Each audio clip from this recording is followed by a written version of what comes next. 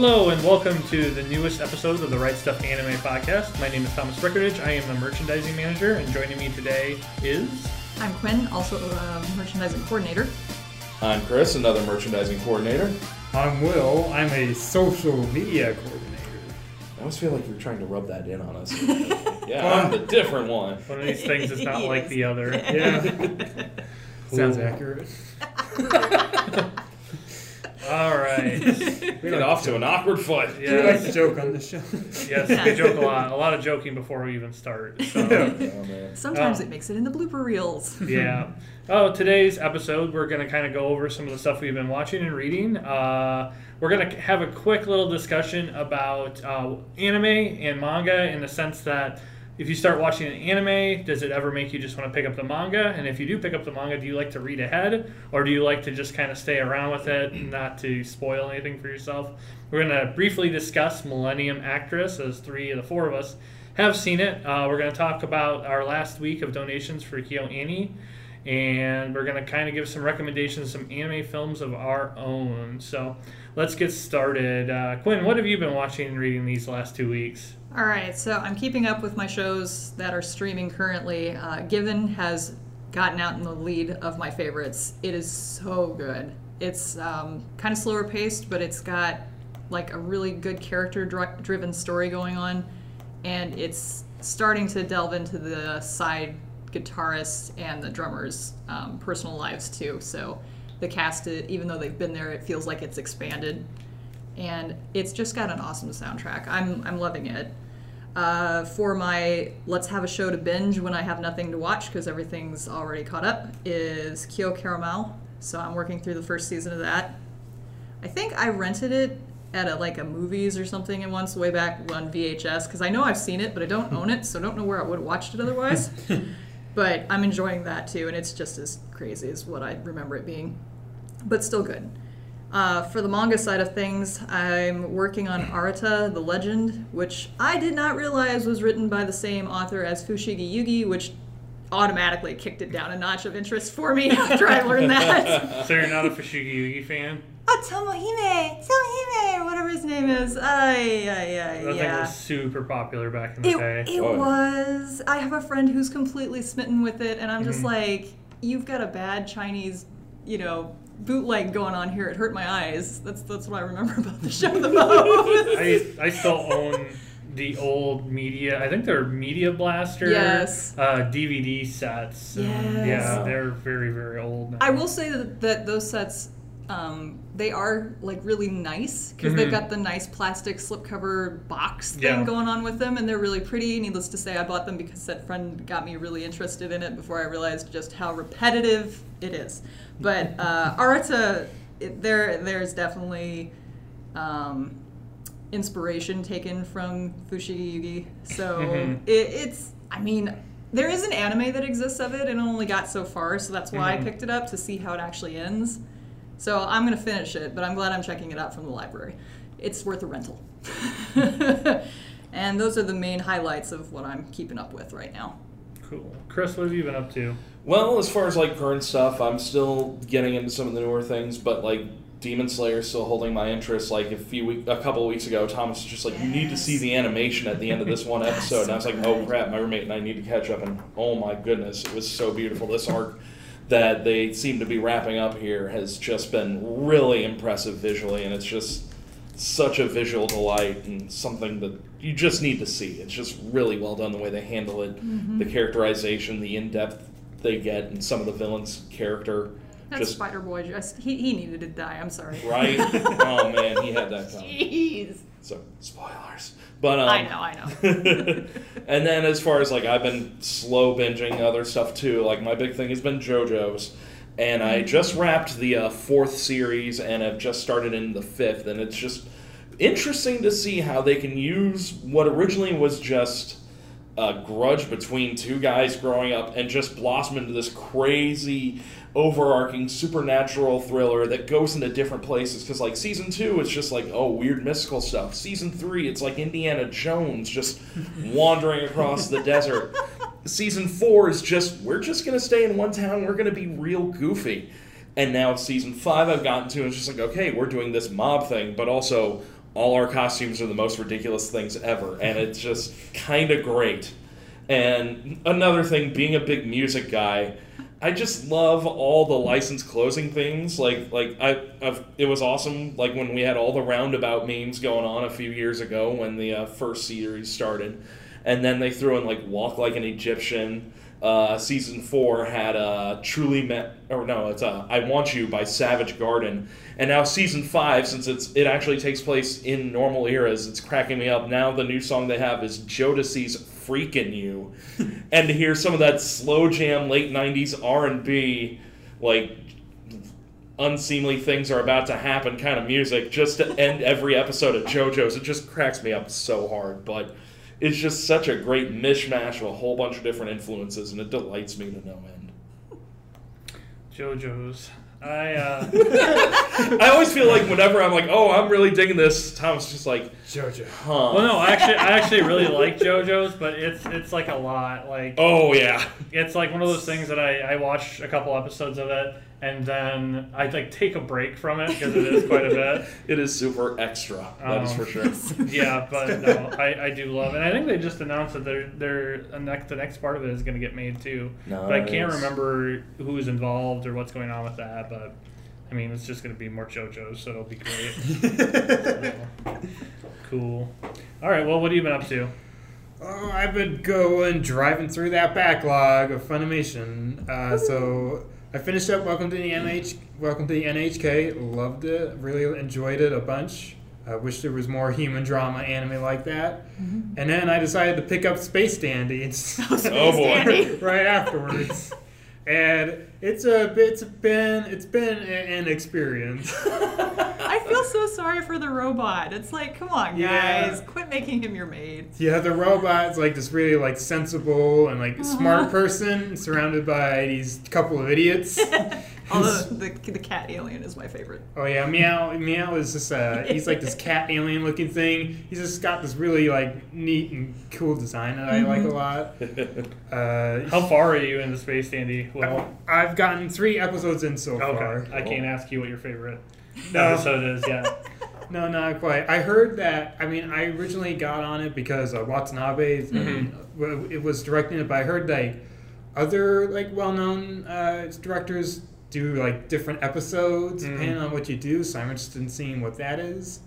It is a bit episodic for me. Yeah. So I think what I'm going to do is that I'm going to watch 2 episodes of a super depressing show and then watch Space Dandy as the 3rd episode. And Spoiler alert: there is at least one episode in Space Dandy that will probably bring you to tears. Oh. Which it comes out of the blue because, like you were saying, like it is very much like in the Cowboy Bebop sense that you can watch episode 17 and like you can understand what's going on. Like the beginning of it does introduce the characters, but after that it's very much like one episode will end with like everybody dying, yeah. But then in the next episode like everything's like fine again. Fine. It's just another adventure of Space And they never Dandy. address it. It's just like, No, yeah, we it's survived. great. I don't know what you guys are doing. I would have killed for another 24 episodes of that show. My personal favorite one was the zombie episode where the outbreak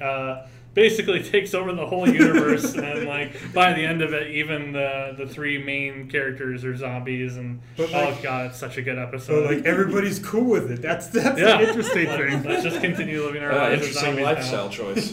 Yeah. But no, the episode, the very sad episode, is probably one of my top 3 in there. But I'm not going to read it for you. I'll wait till you. Okay. I'll wait till you see if you can realize that's where the episode's going. Because like 15 minutes into the episode, I was like, "Oh, this is just normal," and then like the last 5 minutes, I was like, "Oh no." So. Yeah, it's great to see Studio Bones being able to do like the crazy stuff like that, and they're always able to add little things. Like in the first episode, like Space Danny is like twirling his gun, and then he looks like he's putting his gun back into his holster, but he actually drops it. It's a little thing that you might not notice the first time, but like when you do, it's like, oh my god, that's hilarious.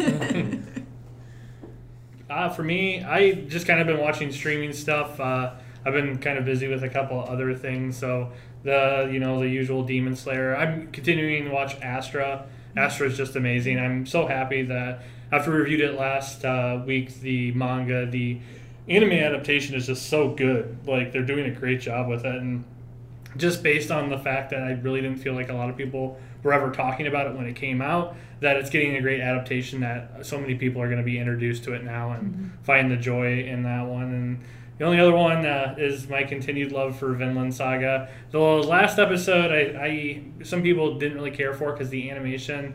So there's, I don't know if you'd call him a villain, but there's these two factions of the French that are fighting, and the one that the Vikings team up with is animated very oddly, like he almost looks frog-like. Like when he opens his mouth, like his mouth is gigantic, and it's very over the top. There's a scene in it where they are attacking the opposition, and the way they do it is they're in a castle surrounded by a moat, and basically they can't get to them because they're basically just shooting them with arrows. And so what they do is the Vikings carry their own ships up in the air and run right at it, and then basically get their ships in the moat, go around, and then basically just kind of go in the back door. Yeah, basically is what they do. And they're all they're like, oh, I don't know why we didn't think of that.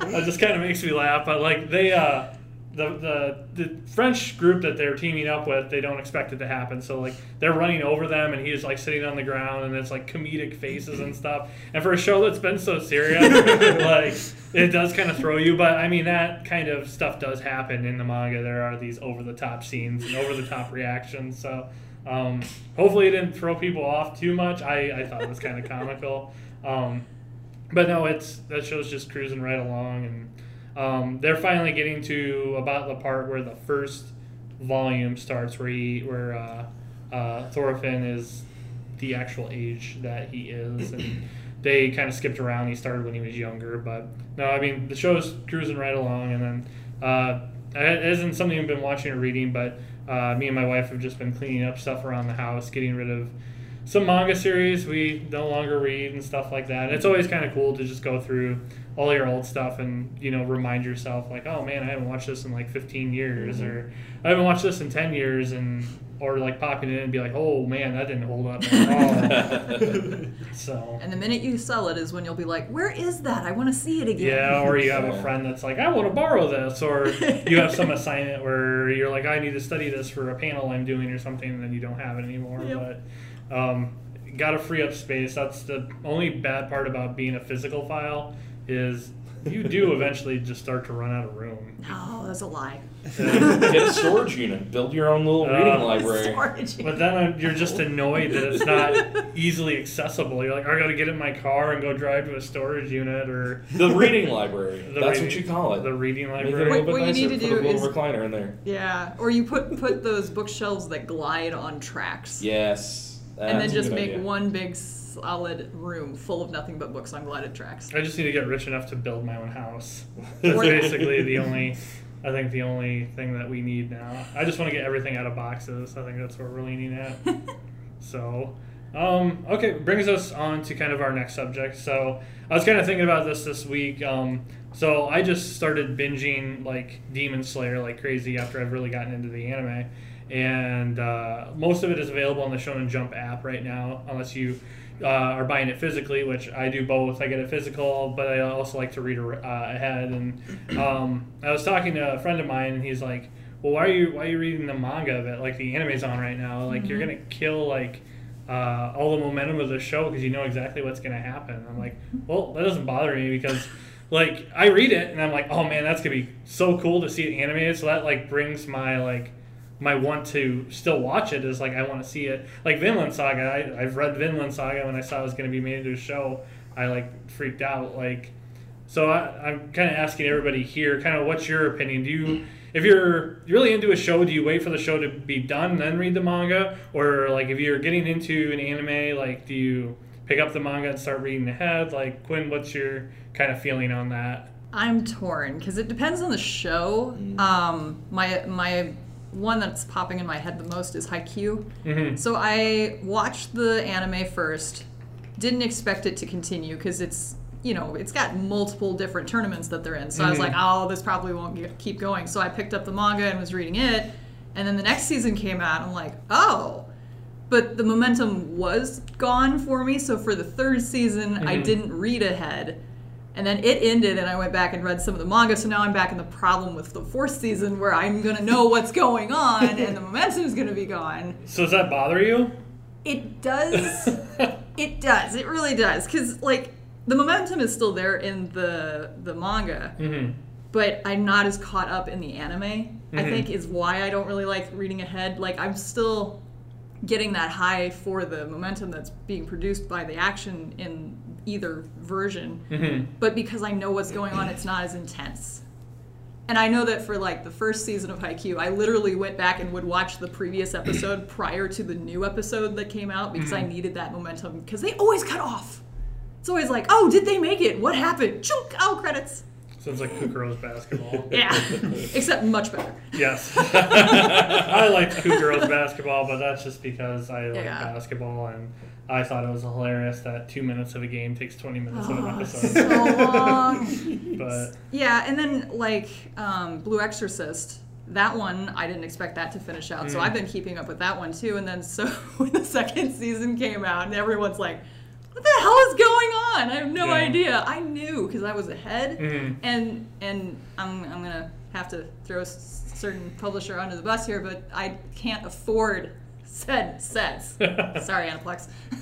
So I have to go buy this manga. I remember a certain point in time where I flat out was like, all right, I either have to buy the manga or the anime. I can't afford both. And now I'm just like, oh, screw it, buy Paycheck.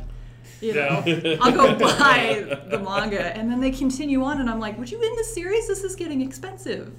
I kept up with Maji, or Magi, whatever. I think of it as Maji. Yeah. And that's I don't like what they did with the plot. I really don't like what they did with the plot. They're 30-some volumes in now because the last one's my wife reads it and I see it on the shelf or something. 37. Yeah, so it's I got to a certain point in the manga. I think I got up to volume 24 that I owned before I was like, what are you doing? And now I'm just buying the rest of it because I invested all this money. Just sell the whole thing on eBay when you're done with it, because you. Yeah, I could. And I mean, but then it's but I bought this.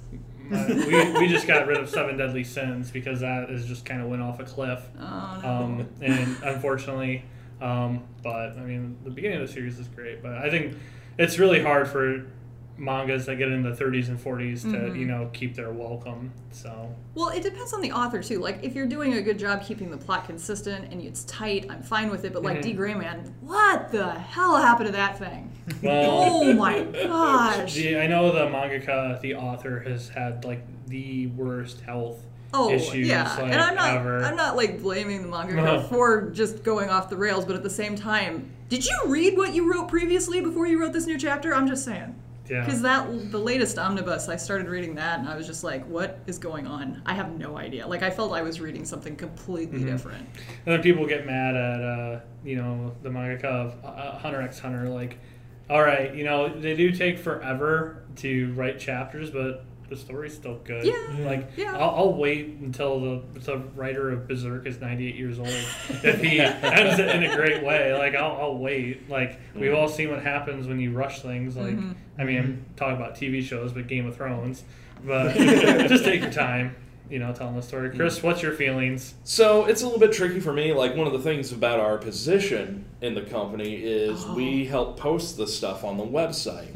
And I handle VizBooks, and so I've been getting into Dr. Stone and or Demon Slayer, but then I'm posting the volume previews for books that are coming out 4 months down the road, and it's just oh, so this is what happens, and there's this thing that shows up. What the hell is that? I gotta just interject here. I will not read those synopses. I make somebody else proofread them for me. I don't ruin it for myself. But when you have to post them, you're still exposed to them anyway. Nope. I get that. I can't ship it off to somebody else. I don't have that convenience. And so I'm just a little bit spoiled in that case, but at the same time, I kind of want to see how we get there. And so if I want to check out the manga, sometimes I will. I think for my situation, though, what happens more often is when those two different things take grand deviations. Like, I think the best way to use as an example was His and Her Circumstances. I was a big fan of the anime, and yes, I know it sort of ended in a bit of a weird train wreck. They're on popsicle But sticks. I loved the show, and I started reading the manga when it came out, when Tokyo Pop put it out 10, 15 years ago, and I stuck with that all the way to the end, and it was cool because they greatly diverted, because the show just sort of stopped, and it was awesome to see the storyline continue to play out and see what happened with these characters, and just to get the resolution that you were able to get because they kept on going. They didn't have to just stop at 26 episodes and then the director wandered off to do whatever shiny thing gleamed in front of him next. But then there's also things like Akira. Like, I obviously watched the movie first before the manga, but then finally, like, I checked it out at the local library, and it's, once again, a cool situation where you get to see the story continue where you left off. And then I think the another good example that doesn't really fit, because it's not really manga or anime, but it's a very similar vein, the Scott Pilgrim books. I discovered those books first, and then when I got done with Volume 4 and I found out that Edgar Wright, one of my favorite directors, was adapting it, I was like, holy crap, this is going to be awesome. But by the time the movie had dropped, Volume 6 of the book had yet to come out, and they didn't really coordinate much, so they have completely different endings. But I think they're both very good, and it's cool to see what you do with that sort of diverging difference of how do we wrap this up. And I think they both had their own unique takes on it, and I thought it was really good. So, like, often, like, if it's just like, this seems to be a very straightforward adaptation, I might not check out the manga. But if it's like, oh, so this is what they did, and this is what the other people did, then I'm definitely interested to see another take. I kind of like seeing it from different angles. It's a kind of cool way to be able to approach media, and that's one of the beauties of manga and anime is sometimes everybody puts their own creative spin on something. Will, what's your feelings? Yeah, well, for me, the biggest factor in all this, in my decisions like that, is time. Like, there's only so much time to read a manga and then watch the anime, or vice versa. So for me, it just really depends on a couple of factors. Usually, whatever I started first. Because for me, I read Assassination Classroom first, and then I saw that the anime was like 50 episodes or so, and I was like, do I have the time? Or, I mean, maybe someday, or at least go and check out some of the stuff in the manga that I thought would be cool to see animated, see how they turned out. But I might not ever see the anime. But then there's other ones where it's like Girls' Last Tour, where they only adapted like 4 out of the 6 volumes of the show. And since there's no announcement that it'll ever continue, I'll most likely I need to at least read the last 2. And then I'll probably need to pick up 1 through 4 just to make sure everything lines up nicely with each other. And then you've got shows like One Piece or Naruto, where it's like, even when where it's just a bunch of quote unquote filler in the anime and like flashbacks and stuff, to where it's like it would be a whole lot shorter to read the manga than it would be to watch the anime. So, I mean, I will eventually get to reading One Piece. I mean, the 100th volume's coming out probably in the next It's only 100. It's fine. year or two. So I feel like I need to see what all the hubbub is about. It's a little more feasible than about 1,000 episodes. Yeah. I will say this as somebody who reads One Piece. It reads way better than it watches. Okay. And if you get into it, it goes fairly quickly. I think I started reading One Piece maybe last year, and I think it only took me 6 months to read the whole thing, and this was like reading on a lunch, reading like maybe a couple chapters before bed. Reading just to me just goes so much faster, and I guess for me it's like, if there is a large anime of something and there's a manga, I will probably read the manga, and then like there's certain points that are super cool, like, oh, spoiler alert, let's say One Piece where Ace dies, which this happened years and years ago Yeah. now. So if you didn't realize it, I'm sorry. But, like that was a cool scene. Like that whole Marineford arc is a great arc, and I went and I watched it because I wanted to see it animated, and it was really cool. But like a lot of the scenes where people are just talking and things are getting set up in one piece, yeah, it's a lot. So just kind of watching the highlights and stuff, but. I guess I've always been like, oh my god, that was an amazing episode. What's going to happen next week? I grab the book and open it up, and I'm like, oh, so that's what's going to happen next week. And like, it just doesn't bother me at all, like whatsoever.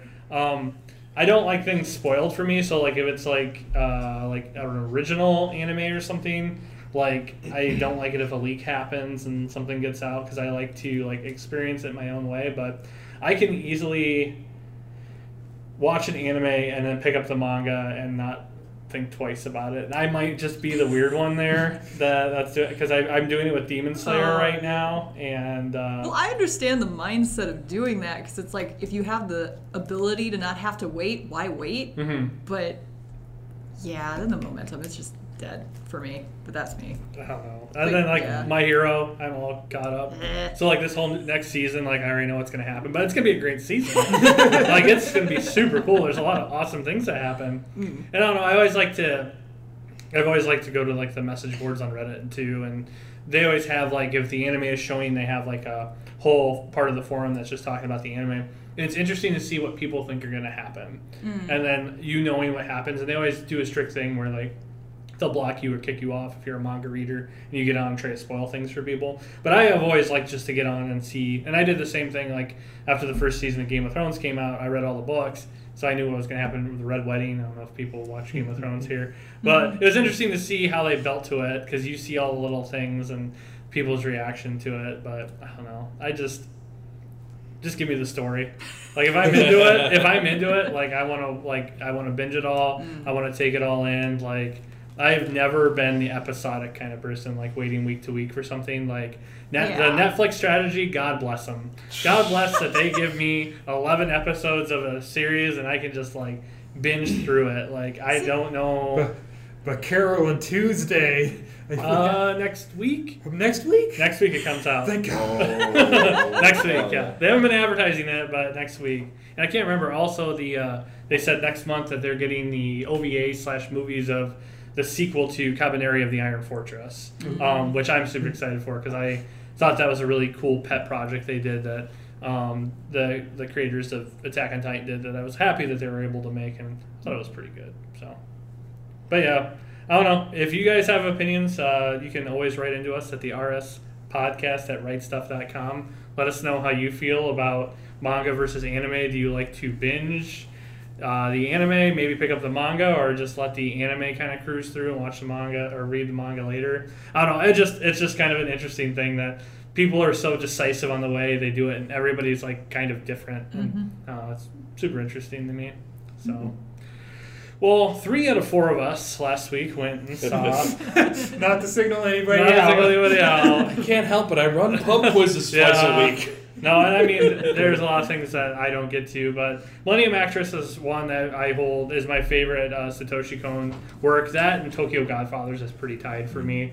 But it came back out, and it was finally a chance to see it in theaters, and 3 of us saw it. I've seen it before. Quinn, you had never seen it before, right? I had managed to not know a single thing about this movie other than it existed. And so what did you think of it for your first time? I liked how they integrated the interviewer for the documentary and his cameraman into her flashbacks, but I also found that confusing because, and it also took me out of the scene sometimes. Like suddenly they just pop back in and I'm like, oh yeah, those guys, they do exist in this timeline. And eventually the interviewer, he actually crossed her path as a younger man, so then he's not only talking with her as a young man, but also as the documentary maker, and then the cameraman turns into just the interloper on her memories. And I liked all of that, but still had some issues with it. Yeah. I know it ended, and I was expecting more from it, and it just was like, oh, that was it. Okay. So, I mean, I enjoyed it, but I don't think I was near on the level as you. Yeah, I mean, my joy of it comes from going to film school. I studied a lot of Japanese film, like early Japanese film. So like just seeing like the kickback to like a lot of the early Kurosawa stuff, Ron, and like even like some of the Godzilla stuff. And I get a huge kick out of that. Like you're also getting like a film history lesson with all that stuff. And I've always liked the way that Kon manipulates like reality. Like like Paprika is probably my least favorite, but in ways I still love it so much. I mean, you can see a lot of elements of Paprika in like Inception, and the way they kind of do that, where they're like in Inception, they're going from dream to dream to dream, and then like Paprika, they're going like from like dreams as well, and just how they kind of layer on top of each other and stuff like that. But I just always like how the manipulation of like that time and those ideas, and like the cameraman to me is kind of like us as the viewer. Like like some of the comments he was making, I was like right there with you. Right there the cameraman's very much like us, and I don't know. I like the I can't remember what the character's name is, but the gentleman who is doing the interview and also is the one that like kind of worshipped her and worked with her. I like him a lot because he does kind of remind me of like those people who finally get to meet like their like people they idolize and stuff like that, and they kind of hold him up on like this thing like, oh, she was like the greatest actress of all time. I will say too that his character, for such a fanboy, he keeps it together and as a professional really well. Oh yeah, except when he keeps inserting himself into the stories. Yeah. So no, it becomes the characters themselves. I forgot about that. Oh, it's like, oh nope, there's this thing that happens to her, and now she can't escape. Well, here he becomes the I can't think of the name of it. It's the thing that they put into a film. The MacGuffin? MacGuffin. There you go. He becomes the MacGuffin, like, every time. Like, oh, she's locked up. Oh, here he comes with the key to let her out. And, like, oh, no, she's trapped and she's going to get arrested. Oh, here he comes as a samurai or, like, a ninja to, like, save the day. So, like, he MacGuffins to keep the movie going so she can keep going in all the different movies she's in. And I don't know. I find the flow of that. That movie, to me, like, is, like, 20 minutes long.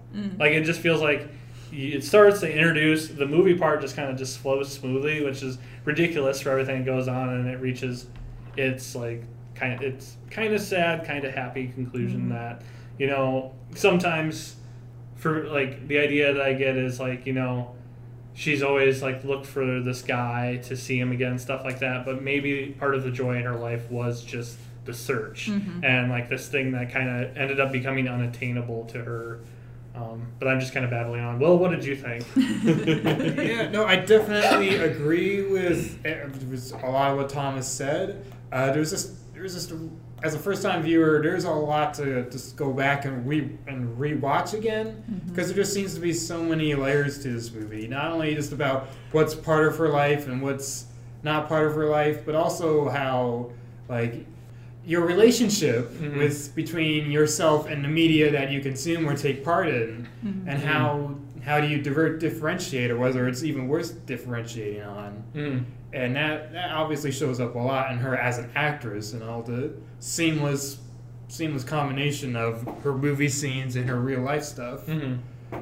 So there's just a whole lot to like dissect and look into that really like intrigues me. But with all of that, for some reason, it just didn't get a huge emotional reaction from me. I don't know why. I've been for the past week, I've been trying to figure out why that is. The best answer I could come up with is that as a social media guy, I had to constantly like promote it on our social media channels. Which could accidentally create this overhype for me and expectations. And that's one of the worst things too. Is like just to use like a common movie as an example, like The Goonies. Like a lot of people have a lot of nostalgia for that movie, and like if you did grow up with it, like it holds a special place in a lot of people's hearts. Like for me, like I'm a huge Mighty Ducks fan.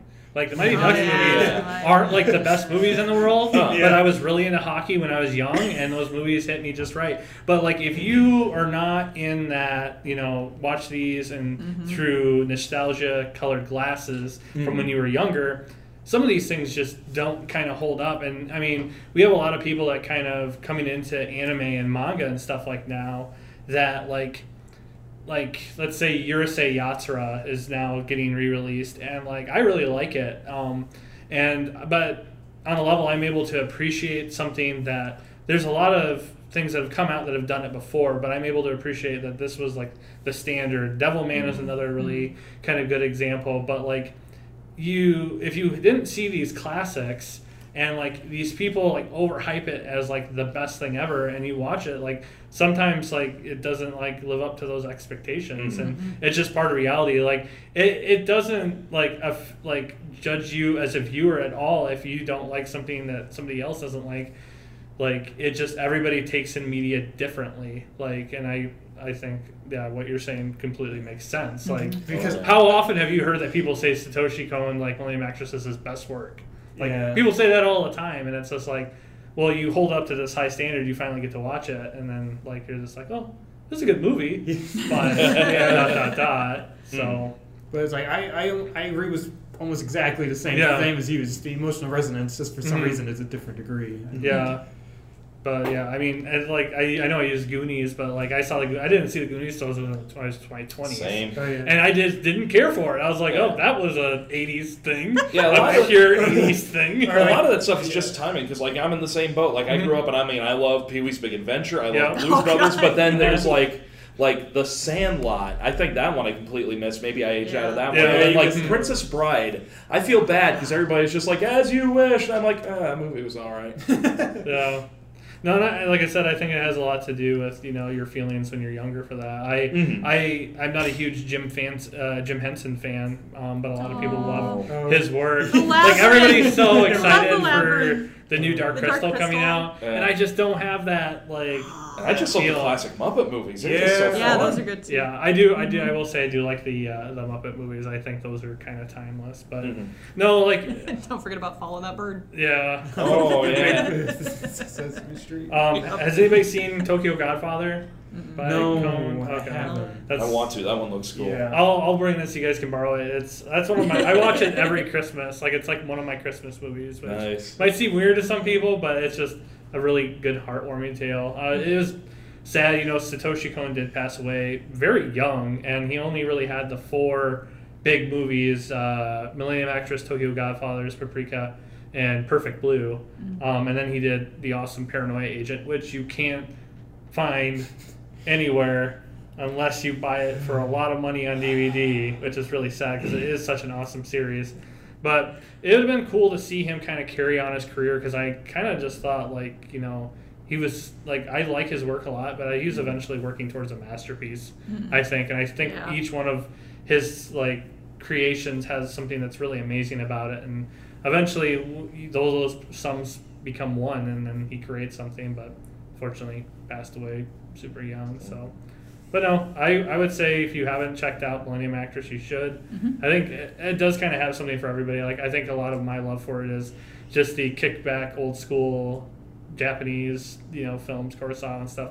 That makes me super happy. I like the love story. It's okay, but it just kind of takes, to me, it's not like the center stage, and I think you guys kind of felt like it didn't have that bang at the end. Well, no, it was just because it was the last line had me making me rethink, like almost like a lot of the main character's motivations after that last line. So it's like, maybe I have to rethink this her whole arc as well.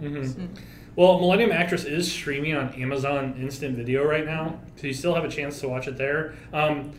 There hasn't been an announcement for a Blu-ray, but 11 Arts, they usually, after they do a release, they announce something. That has So been a trend. I would say keep your eye out. I'm pretty sure a release of that will eventually happen. So, all right. So we're just going to touch on one quick thing before we get into a couple of recommendations of anime films that we really, really love. We are going into our last week of our donation drive for KyoAni. And Quinn, where are we at for donations right now? Fandom has officially donated through our website $20,392. That's awesome. Yep, so that'll be going to Kyoto Animation. Yep. So we've got one more week, so you guys can hop on if you guys are doing any ordering or if you just want to donate to the cause. We do have a lot of KyoAni's anime up on our site, If you type in KyoAni into our search bar, you can see a lot of their stuff that they're very well known for. So if you want to take a look at that, you also can as well. But you've got one more week left. On the 31st of August will be the last day we take donations. And then we will make sure we do some kind of social media announcement to let you know what we raised and how much we are donating to them to help them out. One of the good things that did come out today is Japan is not going to tax any of the donations that come to KyoAni, nice. and it will all be considered disaster relief. So all that money will go to KyoAni to help out the families and help the studio get back on its feet. I have seen they have a trailer out for the new Violet Evergarden movie, so it does look like things are kind of moving along and they're kind of getting back to normal as much as they can. And I know that they said that they're taking down a couple of the things that were built for those who passed away to kind of, you never move on, but you had a time you have to kind of keep going. And I think they're getting to that point. So, well, we want to thank everybody who has donated to that. So. All right, so since we were talking about Millennium Actress, we were kind of just thinking about anime films that we really, really, really like, and we're each going to kind of cover two just to kind of give you guys some ideas of some stuff that we recommend. Quinn, we'll start off with you. What is one of your all-time favorite anime films? So I'm going to preface this with, I haven't seen this in years, so I don't remember the exacts about everything. It is no longer in print either. It's the Skycrawlers, and the whole premise is just fighter pilots in this very sparsely populated world that literally just get in their planes, fly off, and then they'll come back. But sometimes they don't come back, and you're just kind of left wondering what is going on in their world. It's an alternate world, so it's not really based in anything that we're familiar with. And you just stay at the base. You never go with them, from what I remember. Asterisk mark. And I just remember watching the film just kind of not really that into it, but at the very end, it all clicks, and it's like, oh. So I had to go back and watch it again, but it was also very slow paced, so I just told myself I would do that at a later date, and I have yet to do that many years later. It also has a ridiculously awesome soundtrack. Oh my goodness. I've listened to that more than I've watched the movie. One of the crazy things about Skycrawlers is it's directed by Mamoru Oshii, who did like Angel's Egg and Ghost in the Shell, Beautiful Dreamer, Urusei Yatsura. Yeah. So it's very bleak. It is very bleak. There's I no really happy like it to it too. at all. Yeah, I'm gonna check that out. no, Yeah, I really it's really like it. It's still available? Mm-mm. No? Okay. I don't believe well, so. I have it at home, so if anybody wants to borrow Yeah. it, I can bring that for you. I Just do. call our company. And This is just- why we keep Thomas around. Yeah. Before I started working here, I was a collector myself, so I do have a bunch of very odd stuff. But no, Skycrawlers is good. I wish more people would have seen it when it first came out. Maybe they'll have some kind of renaissance for it, or some company will re-license it, and people will be able to check it out again. So, Chris, what do you got? All right, I've got a couple of things that go way back. And so the first one just sort of sticks out in my memory because I grew up a child of the 80s and 90s and didn't get a lot of exposure on me because the closest we got to that was pretty much like Voltron and Robotech as kids. And I remember distinctly, like, when we got cable, like, some of the cool things, like, USA and TBS would have, like, sort of their subversive late-night programming on the weekends, like Night Flight and, like, Night Tracks, I think was TBS's version. And I remember specifically they ran one night where it was a double feature, and the first one was Vampire Hunter D, which I thought was pretty cool, but I was never a big vampire guy. But the second one, the one I'm talking about that ran right after that, was a movie called Robot Carnival. And this one's a really cool anthology movie from the late 80s. And it's sort of bookended by featurettes directed by Katsuhiro Otomo. And it's just ridiculous because it's just this sort of desert post-apocalyptic town. And a kid finds a poster that says the Robot Carnival is on the way. And he panics. And he runs back to his hometown to tell people. And everybody starts freaking out, and then the Robot Carnival arrives. And is just this monolithic, gigantic mechanism like the size of 8 space shuttle gantries right next to each other, just towering over everything. And there's little robot automatons playing music and dancing and doing acrobatics as the big mechanism steamrolls the entire village. Oh no. And so that just sort of sets a story for an anthology, a series of really interesting shorts handling robotics. Like, one of them is a play on Frankenstein, where a guy creates his own robot in his own image and just tries to keep on getting it working, and when he finally does, he starts dancing. The robot sees him and starts dancing and crushes his creator by accident. Oops. There's one where it's just a girl goes to an amusement park and kind of falls in love with a robot entertainer. And so it's just this dreamy little sort of music video sort of vibe where there's like sci-fi adventure and stuff like that. There's one where it's just a throwback where it's like feudal Japan and Western influences coming in, so they actually build a makeshift like wooden robot to fight them off. And so it's got like 6 little shorts that work really well, but each have really interesting takes on robotics, and they're all very unique, very artistic, and it's just a really cool watch. And so I highly suggest that one. We've got it on Blu-ray, I believe, on our site. It's just really cool. So I got something funny. You bring that up, it totally hit my nostalgia thing. I know exactly what you're talking about. Cartoon Network ran this thing one night called Night of the Vampire Robot. And it was your vampire hunter, and it was Robot Carnival. Here's the preview of it. For it. And now the Cartoon Network's going to give it to you. 6 hours of intense Japanese animation with Robot Carnival, Vampire Hunter D, and Twilight of the Cockroaches. Nice move! It's the Cartoon Network's Night of the Vampire Robots, Saturday night at midnight on the best place for cartoons. And that was before Toonami came out. That's awesome. I love that. I can't stuff. believe I remember that, but when you started talking about it, I was just like, I remember a double feature of Vampire Hunter D and Robot Carnival, because that was how I first experienced Robot Carnival too. Nice. Staying up till 6 a.m. at night watching that stuff. But, oh man, that takes me back. Oh, yeah. No, and Robot Carnival is available on DVD and Blu-ray through Discotech. I do highly recommend you pick that up. It is an awesome So classic. Cool. So, Will, what do you got? I'm going to be basic here and say Princess Mononoke is a pretty good watch. If you haven't seen it, it's pretty good. It is. Right? Yeah, it's just one of those movies that really just pulled me in. I think it was just because of its like deliberate slow pacing. Something about stuff like that just really just like hooks me and pulls me into like the story and the world. And obviously the visuals themselves are very epic and just like gorgeous to look at. Like, I think it's called the Nightwalker.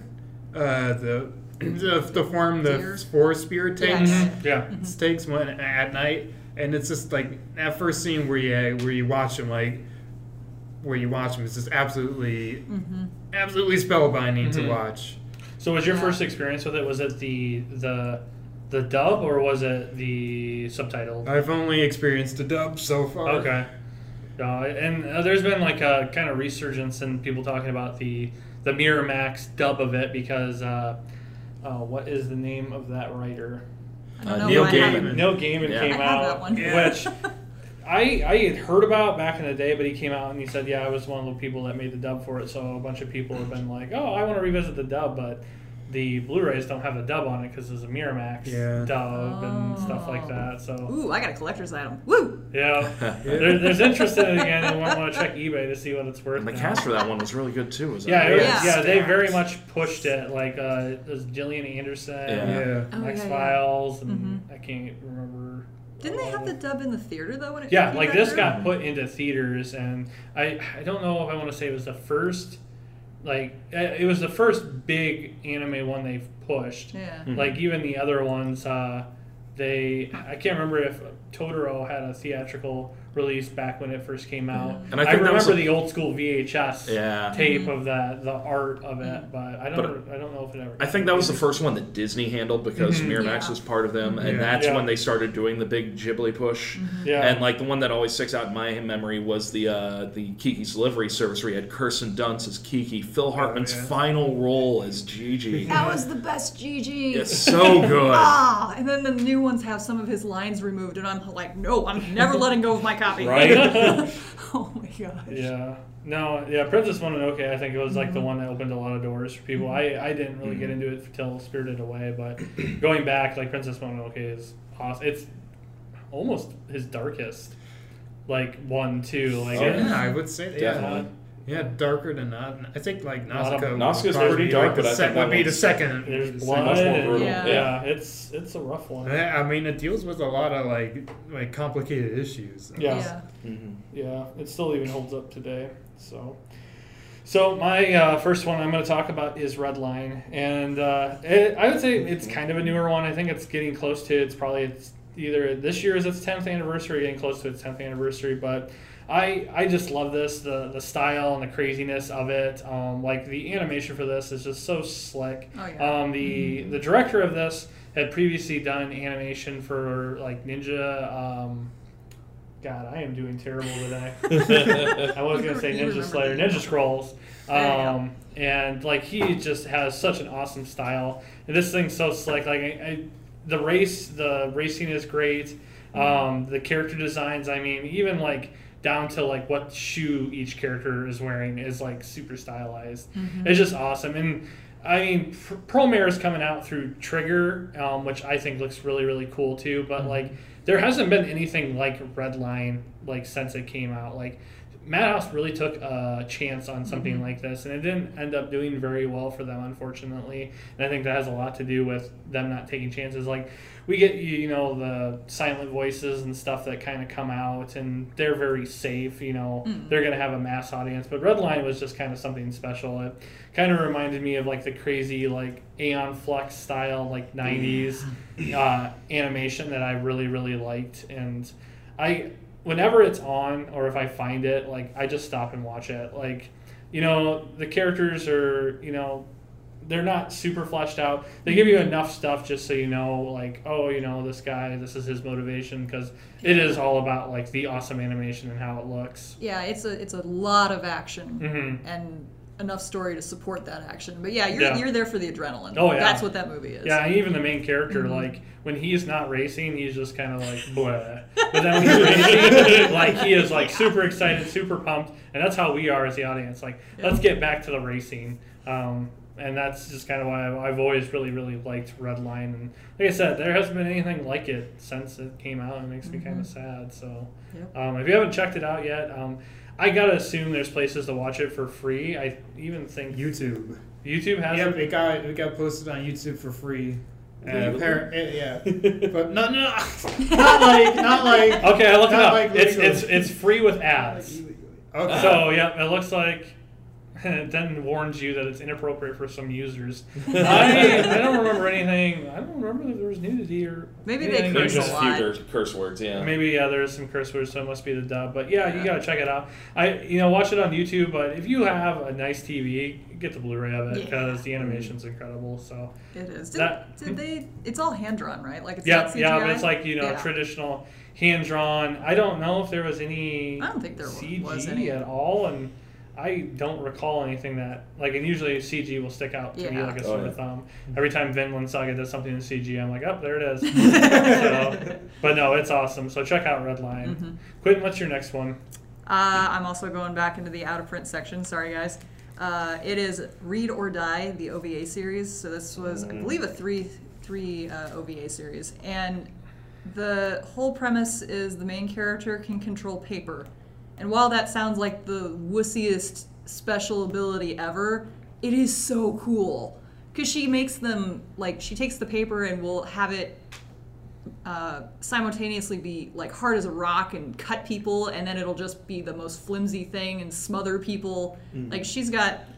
She could be on My Hero Academia. Just saying. She could totally wipe the face with some of those characters. But anyway...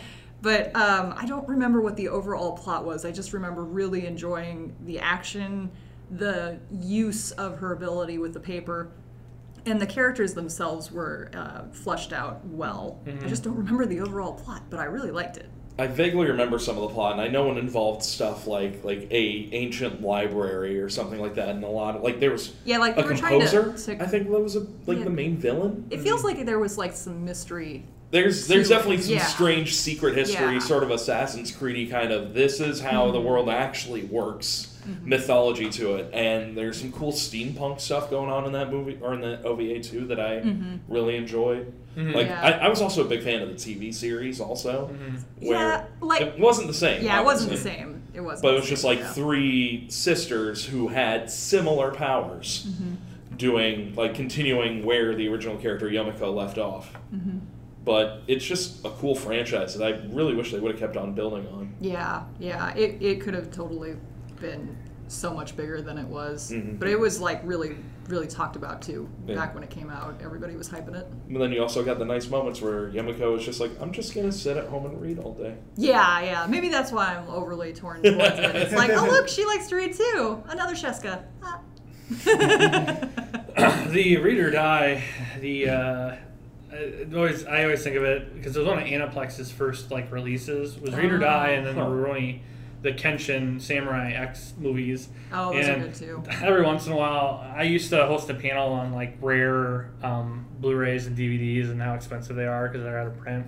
And this is not a real thing, but I looked up the complete Blu-ray Aniplex set on eBay, and the first result came up.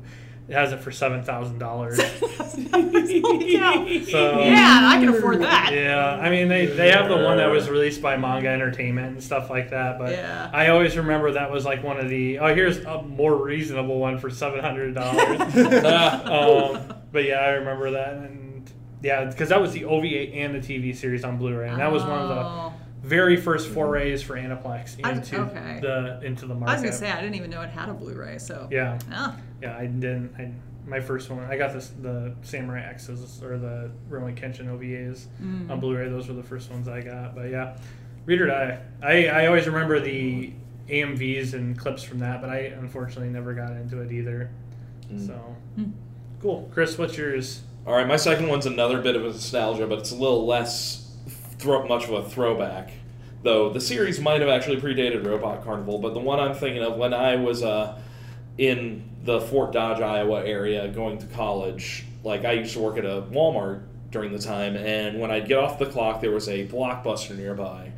And that is when I really dipped my toes into the deeper waters of anime, because I could just watch the stuff like Dragon Ball Z and Sailor Moon on TV, but this one had more options, and there were definitely some interesting choices there. I didn't even know what I was getting, so I rented them. I remember distinctly my first one I grabbed was Plastic Little, and I was just like, okay, this is terrible. This is just fan service. It was so bad that when they put it out on DVD, they had a jiggle counter feature.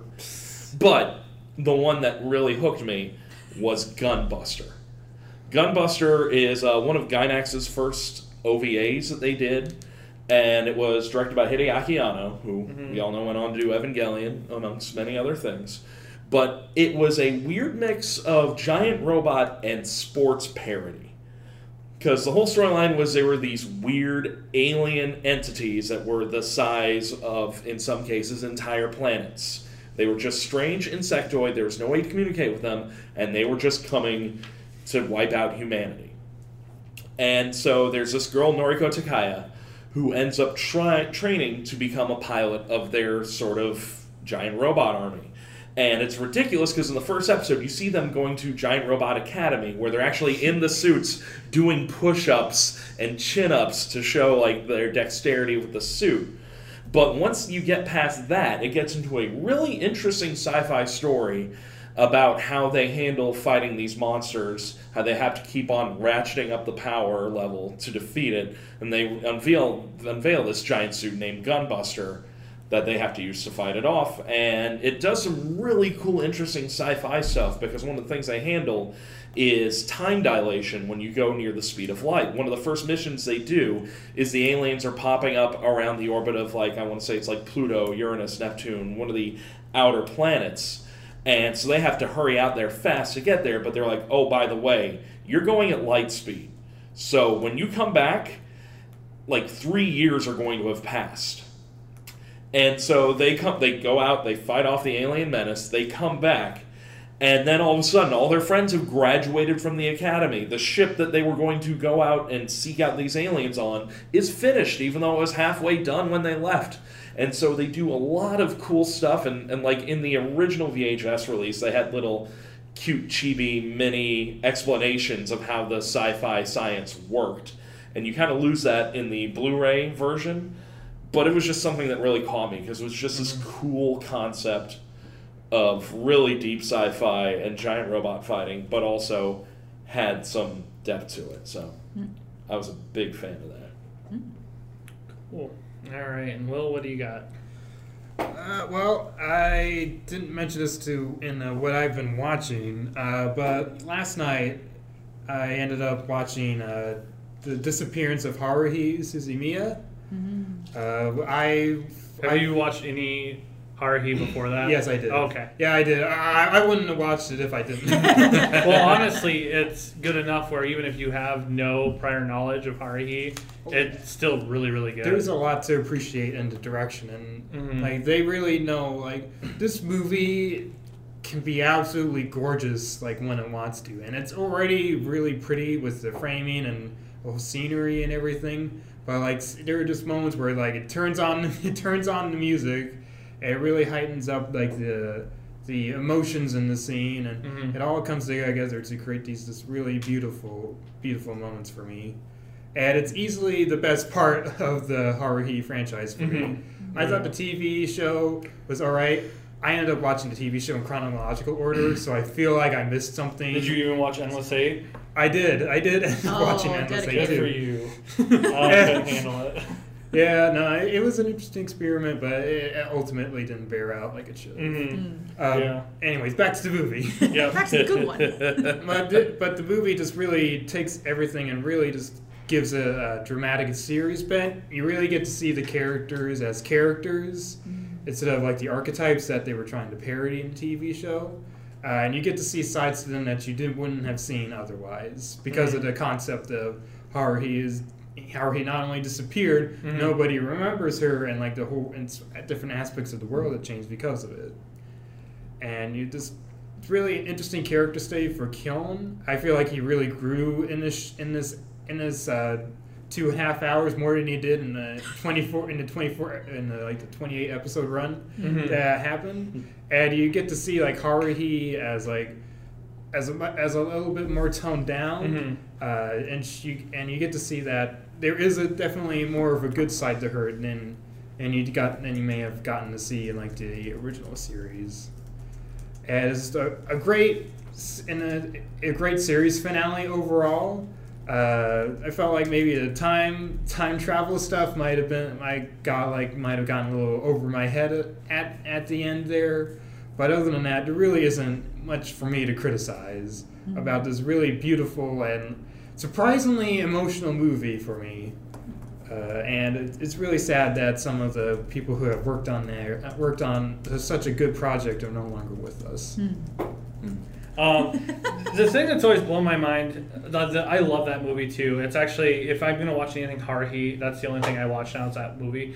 But like I remember how big Haruhi was, and like it was like huge, and like today, like you very rarely hear anybody really talk about it. And like when it was like at its height, like I would have thought like, oh, this is something that people are going to be talking about again in like 10, 15 years, but not really. Like no, it's because I think it's mostly because it's one of those series that everything that seemed to come after it is really just try and build on the initial success to where it feels like it's just kind of osmosis, I guess. It's just become part of everything.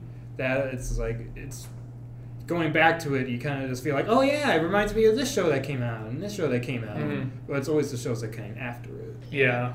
I'd also say that some of the hype that surrounded the original TV show was the fact that they aired things out of order. Yeah, Oh, yeah. Like that Yeah. created so much I buzz. honestly felt like I missed out a lot by watching in chronological order. I'll just put it this way: I didn't know what the heck was going on, so I dropped it. So that didn't work for me. Yeah. I just remember the conventions, like everybody doing the dance. Oh, yeah. God, the dance. Like, Yeah. And then like I was like, what is this dance from? And then I saw the Haruhi, and Haruhi, the TV show wasn't for me, but that movie was great. So yeah, that was a good one. All right, so my last one is total opposite direction of Redline. Is In This Corner of the World.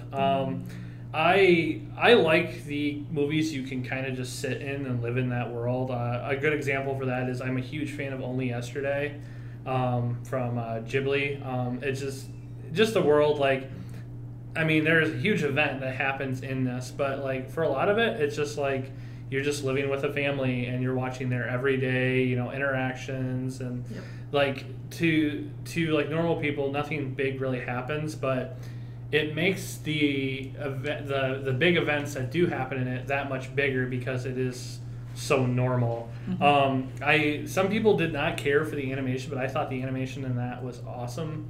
It's got a very unique style. Yeah, like it's almost watercolory. Yeah. Sometimes, like I just love the way it looks. I love the way the characters interact with one another, and it's infinitely rewatchable because there's so many things that you don't catch on the first viewing. One of the things that always kind of blew my mind when I first saw it was the scene towards the end of it.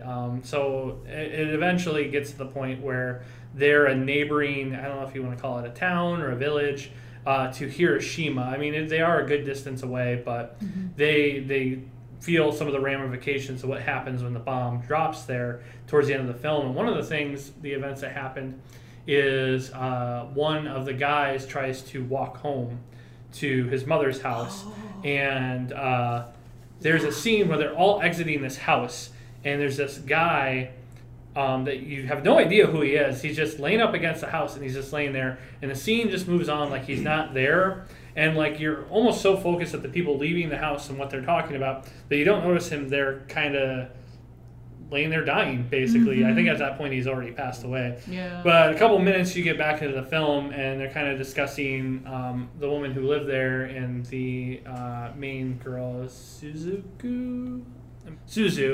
They're kind of walking along, and they're talking about loss and stuff, and she talks about how they found her son, and he was just laying up against the house, and he had died, and he walked all the way there. And you're like, oh my God, that is so unbelievably tragic. It's so sad. That's kind of how the movie plays that kind of tragedy. Even and there's going to be spoilers for this. There is a scene where her sister-in-law is going to go get a watch fixed, and the main girl takes her daughter for kind of a little stroll, and at this point there's air raids happening like every couple hours. Like this is the point where the war was really reaching its climax, and they unfortunately go into a spot where a bomb went into the ground, didn't explode, and they kind of walk on it, and it causes the bomb to blow up, and she loses a little girl. She loses her arm, which is also the arm she used to draw these amazing pictures, and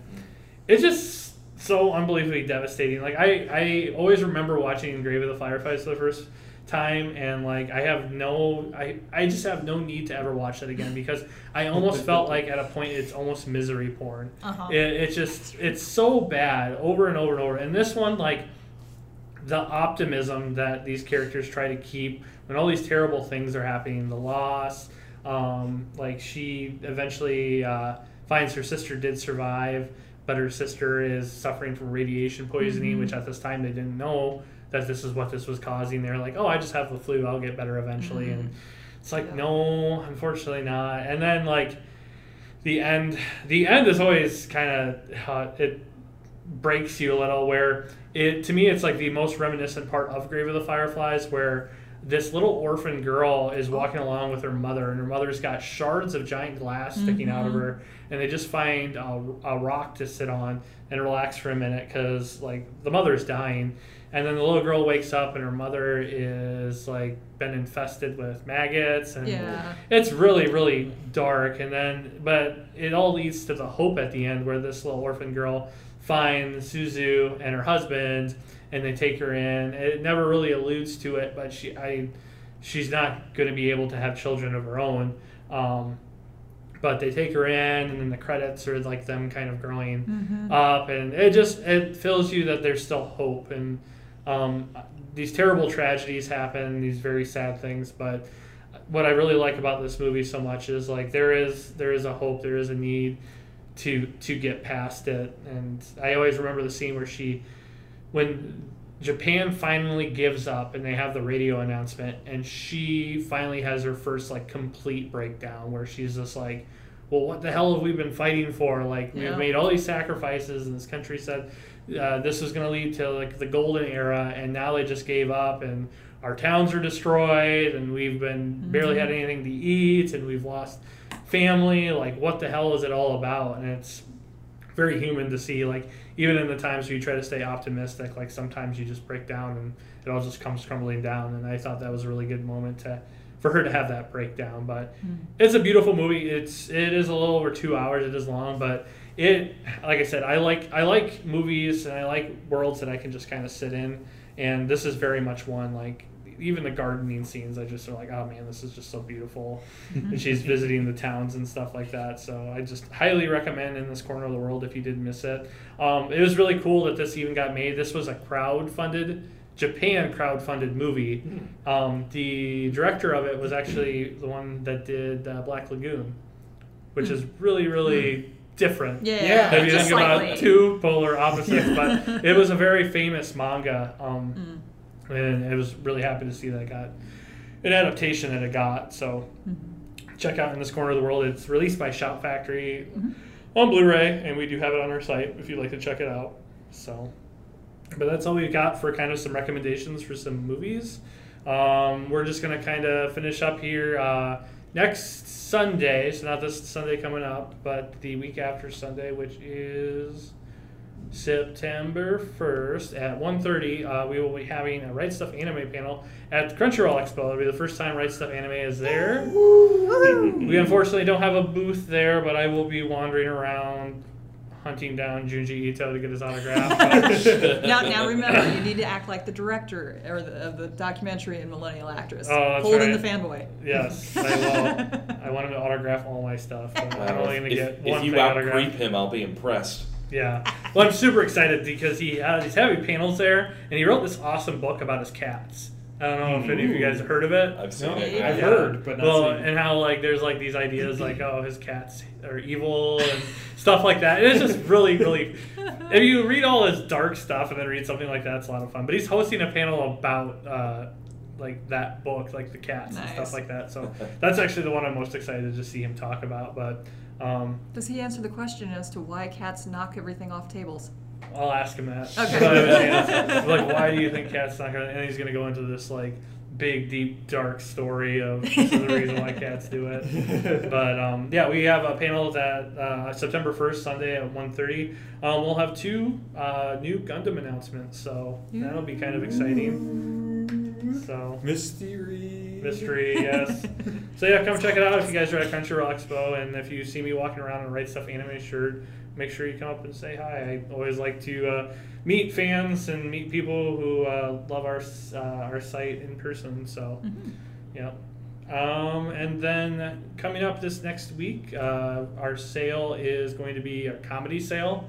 So we are going to be joking around. Yep, just joking around. So we're going to be highlighting some of the best comedy, anime, and manga that we've got. So make sure you come over and check that out. But yeah, I think that's all we've got for this week. Hopefully you've gotten some good anime movie recommendations. A lot of what we talked about is available, except for the stuff that Quinn talked about. Yeah, I'm sorry. I'm sorry. I have other things written down that are on the site. I could just say them. Yeah. Make up for it. Go watch Howl. H-A-L. There you go. Yes. The twist at the end is worth it. But if you have any questions for us or any ideas, just email us over at rspodcast@rightstuff.com. And let us know what you think of the podcast. If you have any questions for us, we're always happy to answer things that might be things that you always wondered about how things run here. So but that's all we've got for this week. I hope you guys have a good Labor Day coming up, and we'll be back in 2 weeks. Have a good one. Adios. Take it easy, y'all.